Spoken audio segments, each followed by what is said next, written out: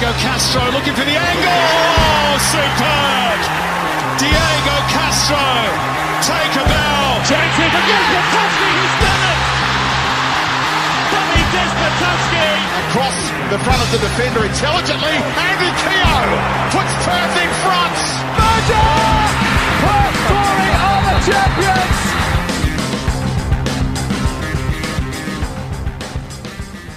Hi guys, and thanks very much indeed for downloading this latest episode of the Inside Glory podcast. I'm Gareth Morgan, and it is great to be back talking all things glory. Now, preparations are, of course, very much well underway for the 2021-22 season, and our guest today has been one of the busiest figures at the club over the last few weeks and months. Well, fortunately, he has managed to find time in his hectic player recruitment schedule to join me.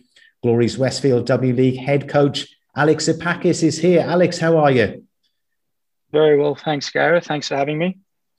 Well, when I say Alex joins me, he doesn't literally join me. He's in lockdown in Sydney just at the moment. How is that treating you, mate? How's it been going? Yeah, mate. It's unfortunate the way things have happened. Obviously, it's really important we do our bit to keep everyone, healthy and safe, and lockdown is difficult, but, it's hopefully a means to an end. Well, hopefully chatting to us today will at least occupy half an hour or so of your Monday over there in Sydney. Before we come right up to date, mate, and discuss Glory and your plans for the future, we should probably just explore your own coaching journey a little bit. You essentially stopped playing in your early 20s to focus solely upon coaching. What was it that prompted that decision? Yeah, it's an interesting question, and one I get asked a little bit. I think ultimately for me, I love the game. I love playing. I love watching. I love coaching. During my, from 12 to the age of 19, 20, I was involved in MPL programs here in Sydney. And I enjoyed football. I enjoyed the development side of it. I always enjoyed training and playing and competing. But I think while my passion for the game was very strong, I always had a clear idea of wanting to be involved in the game at a professional level. And, obviously by the age of 21, 22, you sort of come to that realization that it's not going to happen. And I was very comfortable with that. But then what I wanted to do was refocus and pivot to an area within the game where I think I could be involved professionally. And then at the time, 21, 22, when I stopped playing, I was just sort of finishing my degree. And I thought coaching felt the best fit. I felt I had some of the characteristics and the profile required to be involved in leading and guiding people. So made that decision and haven't looked back since. So, as you said, you stopped playing, you focused solely upon the coaching, ended up working in the youth system at Sydney FC, and you were then assistant to Heather Garriock at Canberra United, so your first taste of the W League there, and then head coach at Sydney University. You enjoyed great success in the NPL New South Wales. What were some of the highlights and some of the key learnings that you took from those three roles that you played? Yeah, mate, I think coaching is a journey, and there was so many really good experiences. So when I made the decision at 22 to just focus solely on coaching, I was very fortunate to get a position in a professional environment very early on in my coaching sort of journey there at Sydney FC. I was involved with coaching many of the boys' teams across the youth phase for 2 years, and that's where I first had the opportunity to meet both Tony and Terry, who are now at Perth, and build a really strong relationship with them. What I needed was that experience to sort of identify what type of coach I wanted to be and what type of environment I wanted to work in. And it came to the realization that after spending 2 years within youth football, while it's critically important, I wanted to then cut my teeth in senior football at a performance level, and the opportunity at Canberra, where Heather gave me another fantastic opportunity, came about. So I thought, senior football, let's see what that's about. And I've really found myself in senior football since then. It was good to get a good opportunity and good grounding working with senior players under Heather, who, is fantastic status within the women's game. and has achieved a lot.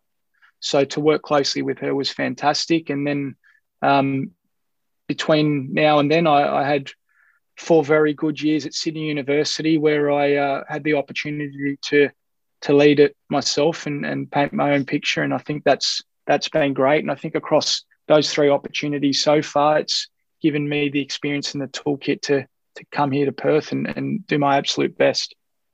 And how did the move to Glory come about, mate? And what was it that particularly excited you about the opportunity here?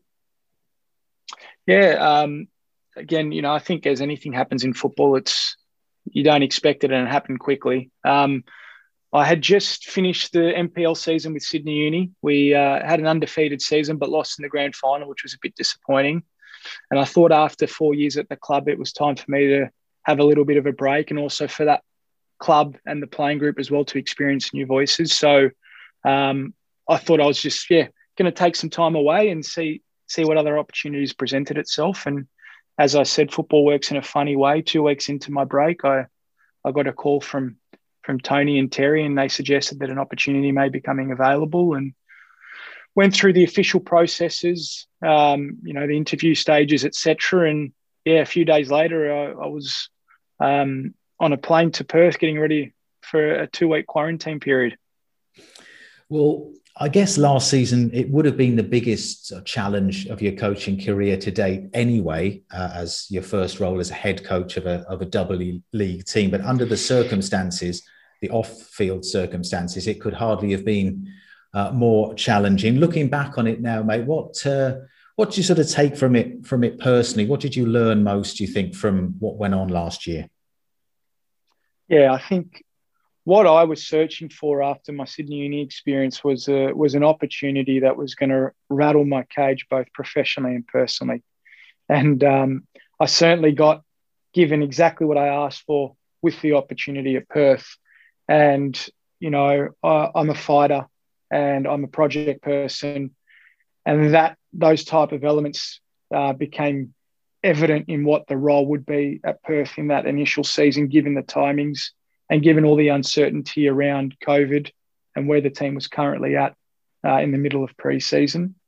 And I just looked at that and saw opportunity to build, a long-standing, successful program, opportunity to build something from the ground up and really shape and mould it in a way in which the club and the stakeholders wanted it to go, as also myself and more importantly, the players. So, there were so many difficult moments. I don't believe 1 week went according to what the prescribed schedule was. But what I learned in that environment was firstly, communication has to be really good, because when information and things change, you've got to be able to be very agile with how you communicate that, the way in which you communicate that, and ensuring there's a level of empathy, because it was distressful at some times for some of the players and the staff with the constant changing. What I also learned was really key to me was, again, looking at the glass half full and looking for the opportunity in things. And one key thing that we tried to have throughout the whole season with all the difficulties and the chopping and changing was, well, what is the opportunity? And the opportunity always was, well, we're setting up a foundation that it will never be as difficult as this. So if we can get through this, we'll be much better for it in the long run. Well, you certainly did. I saw up close and personal that you did definitely take that kind of glass half full approach, as you mentioned. But you are ultimately only human, mate. Were there times when confronted by yet another schedule change or some ridiculous off-field development that you just felt like launching your whiteboard out the window? Oh, look, mate, I certainly can't lie. There were certainly some difficult moments and moments where in my coaching journey to date, I hadn't experienced. And when you're experiencing something for the first time, you sort of ask yourself, well, how am I meant to react here? What's the appropriate response? And so many different things go through your mind in those moments. But I was very fortunate that the playing group maintained a very strong, healthy and positive culture. I was very well supported by the club. I was very well supported by my support staff. And while there were difficult moments, I believe collectively we were managing to overcome all those And, we might have grazed ourselves along the way, but yeah, the hurdles were there, and some way we went over, under, or through them. And how much do you feel that overcoming those hurdles will stand the squad and yourself in good stead now heading into the new campaign? I think it will be priceless. I think we have all learned to be extremely resilient in terms of results, resilient in terms of situational circumstances, resilient in terms of training hard. That level of resilience is something that you can only gain through experience. And we've certainly had our fair share of hurdles now to gain that level of resilience. And I just think that there will be nothing going forward, fingers crossed, that can, deviate us more than what was thrown at us last year. And I think as we build something with the club, we'll always have a reference point back to last season. And I think whenever there's a little bit of a dark moment, we just sort of reshift to what it was and realise that it certainly will help us in overcoming anything.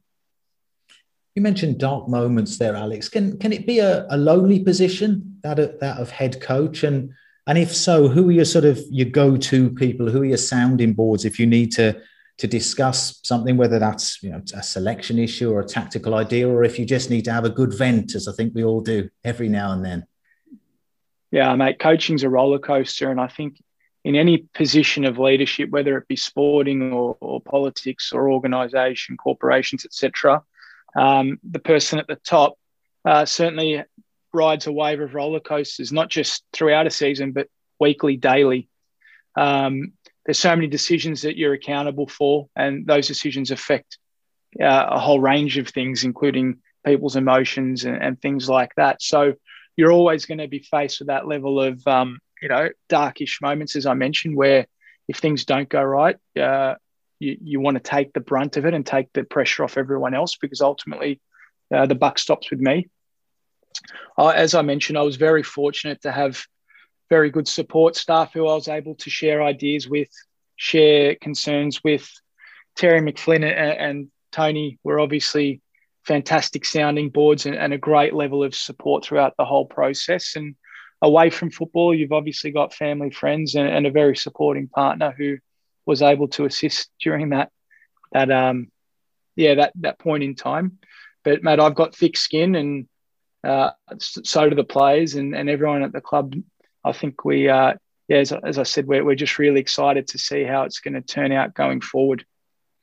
Now, speaking to the players, Alex, about your coaching style, one of the comments, it's okay, it's all complimentary. One of the comments that I kept receiving again and again was the focus that you have, the attention to detail that you've brought to the role, and how hard you drive yourself.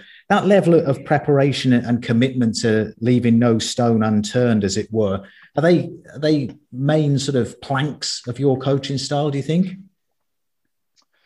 Look, I think I'm a career coach, so I think when you're a career coach and you set out to be the best in that field you possibly can, you need to delve through every bit of information and research, quantitative and qualitative data that's available to help build my toolkit.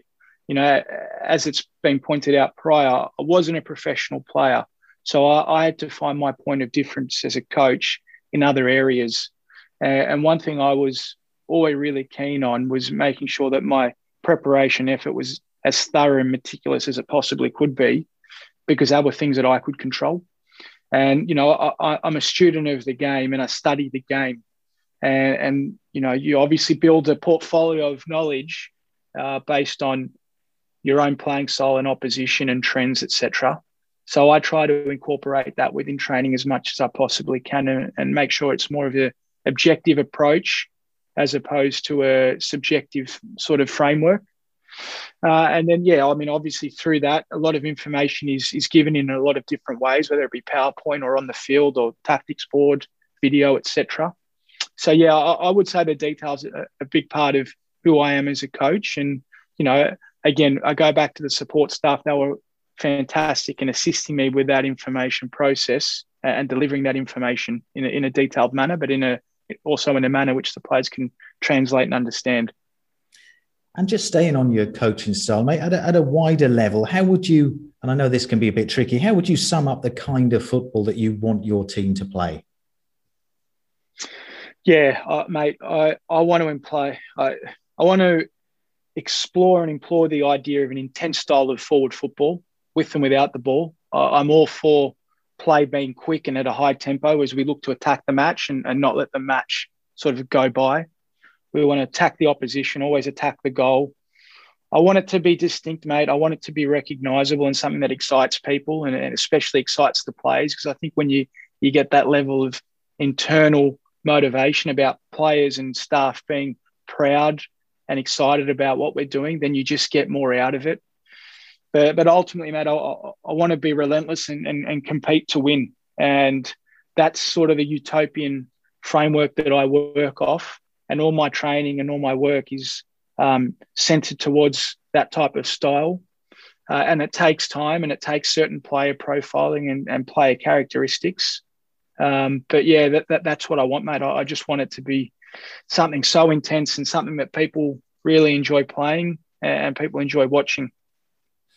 Well, I mentioned how proactive you've been on the recruitment front since last season came to an end. How happy are you now, mate, with the squad that you've assembled, and how many more signings are we likely to see in the coming days and weeks? Mate, I'm ecstatic with the players that we've been able to secure so far. I genuinely believe through the process of assessment and analysing what we've been able to recruit, every player is going to bring something to the table. Every player is coming with a skill set that's going to be able to contribute to that playing style that I just mentioned. And most importantly, every player, through due diligence, I've been able to ascertain that they've got a fantastic work rate, fantastic attitude towards putting the team first and creating a positive environment. And they're really core factors to the group, very core factors to my approach of how an environment should be run. So I'm super excited to work very closely with the players, work very closely with the collective group. In terms of the recruitment, we're not quite done. Hopefully we've got a few announcements coming in the next few days. I would say, yeah, there's still a few more people to be brought in and secured. And we've certainly done the majority of our work very early on. And the next few that come through will be the finishing touches as we lead into pre-season.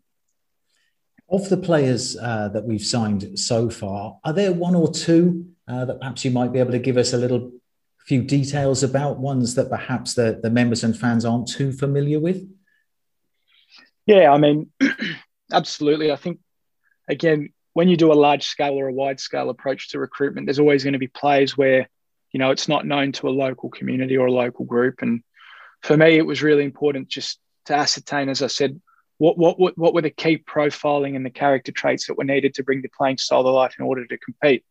So yeah, when you dig deep, there was certainly some players that came to mind and came to through our recruitment process. One from Melbourne, young Alana Janchevsky, 18-year-old winger, attacker, attacking mid. She's been involved at Melbourne Victory for a number of years, and we're really excited that we've been able to secure her for the next few seasons. She's done well at a youth national level. I believe she's one of the top goal scorers currently in the NPL Victoria season. And I think she's someone who has a really fantastic skill set in that attacking third and will excite people. She's exciting when she has the ball at her feet. I think another young player that we've been able to secure is Dean Keane.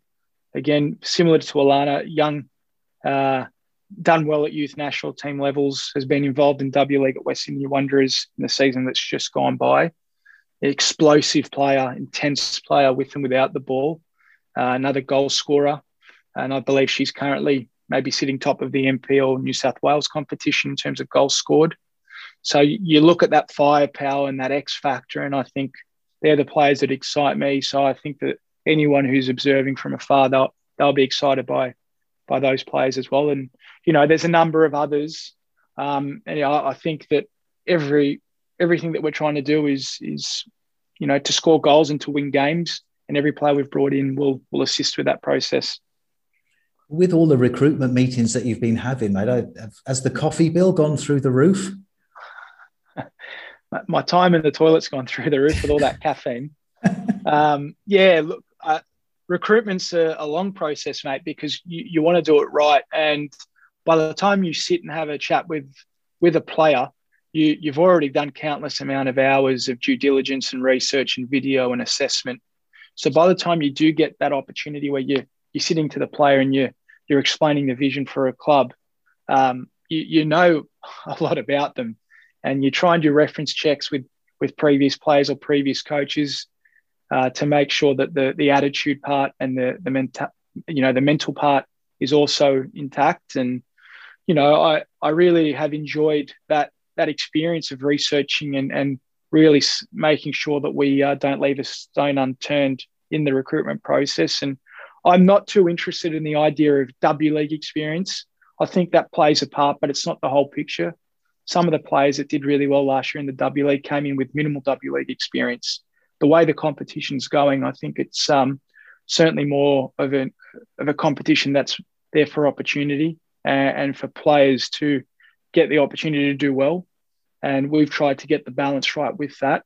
And, for every player that we've been able to secure, there's been one that's knocked us back, and that's fine. That's football. But we would just make sure that anyone who's committed to the club is very clear on the vision, very clear on their role, very clear on the way we want to operate. And most importantly, they're coming to represent the whole of WA in the best possible light. Well, it's great to see that your persistence has paid off and managed to assemble, as you said, a very, very exciting looking squad. Now, in terms of the new Westfield W League campaign, we don't have a fixed start date just yet. We're imagining that it'll be around about early to mid-November. That seems to be the latest word at the moment. But I imagine you already have a full plan in place for when you want to get the group together and how you'll be approaching pre-season, especially bearing in mind the sort of truncated nature of pre-season last year. Yeah, look, last season was a very small pre-season block for me and the players. I think it was maybe a week at most. And, pre-season's critical from not just a preparation physically point of view, but also a preparation in terms of a playing style and building relationships with players. Doing that early in the piece ensures that when the season actually kicks on, you can be really specific and work on certain things with individuals in the team. So taking into account what we didn't get to achieve last year, we're now very clear on what we need to achieve this year in pre-season. And physically, that's massive. The women's game in particular is becoming a very high-speed game, and it's growing in its level of intense actions and intense meters that are being run. So we want to make sure that the players are prepared for that and able to go above that, the minimum requirements. And then, as I said, then it's about instilling and bringing to life the playing style and bringing that to life through different mediums, video, on the field, off the field, one-on-one sessions, etc. It's a critical point of the season. And what we're doing now is making sure that we have a really clear framework about what each day for that 6-week pre-season block is going to look like.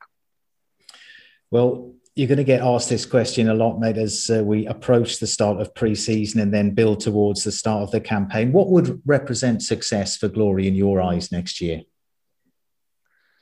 Look, I think first and foremost, we want to compete to win in every game.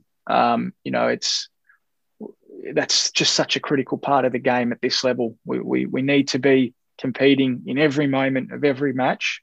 And if we do that well enough and we bring the playing style to life and we manage the opposition, then you give yourself a really good chance of winning. So that's right at the top. I think success would also mean, obviously, going as close to a finals position as possible. Success would also mean player development. Success would also mean, that the playing style coming to life for larger periods of the game and dominating games.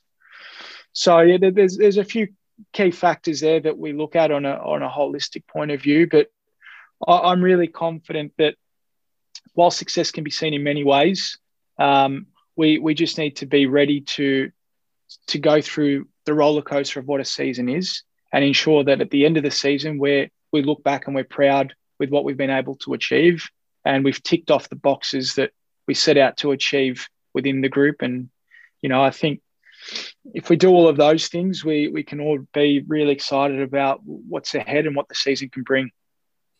Absolutely. Well, certainly a lot of excitement of building. I'll just flip something at you on the personal side, mate. In terms of looking back now historically, is there any one team from history that if you had a chance to coach them, they would be your number one choice? Oh, mate, that's a great question. For me, when I look back at the history of football, or my relationship in the history with football, one team that really stood out to me and played a part in me really falling in love with the game was the Arsenal Invincible team. I look back, and that 03-04 period where there was all those fantastic players, the run they went on, I think that would have been something really special special team to coach. So I think that would have to be my pick, mate.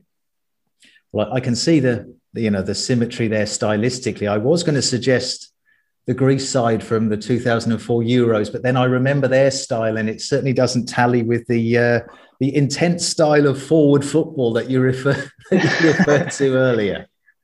No, they certainly don't. But then, in saying that, there's a level of underdog passion, attitude, competitiveness, grit. And, that's, if not more important, that type of a style, if you're able to combine that with the finesse of those fantastic playing aesthetic teams, then you've really got something special. And I think it's really important to utilise and appreciate both styles. And, that triumph that Greece had was certainly something really special. And I was really proud as an Australian Greek to see Greece do well in that tournament and something sort of defy the odds. And, certainly there's an element of that towards what we're trying to do as well. So, yeah, both special moments.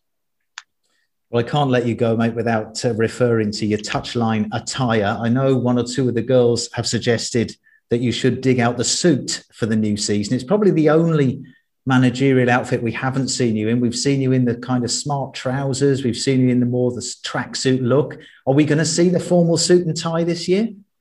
Not in those hot WA 38-degree days, mate. Look, I think I don't plan it. I sort of just see what I pack, especially for those away trips. But look, mate. Well, if I do something out of the box, I'll let you know. Maybe that's something we'll see. We should run a poll, I think, maybe on social media to get some suggestions. At which point you'd probably be forced to wear evening dress, I imagine. That's probably the way it'll go. So, right, mate. Well, we're just about to run out of time, so we will wrap things up there. But thanks very much indeed for joining us today and sharing your thoughts. And look forward to catching up with you when you're out of lockdown and back over here in Western Australia. Yeah, mate. Thank you. Hopefully it's very soon, because I can't wait to get over there and really rip into the season that's upon us.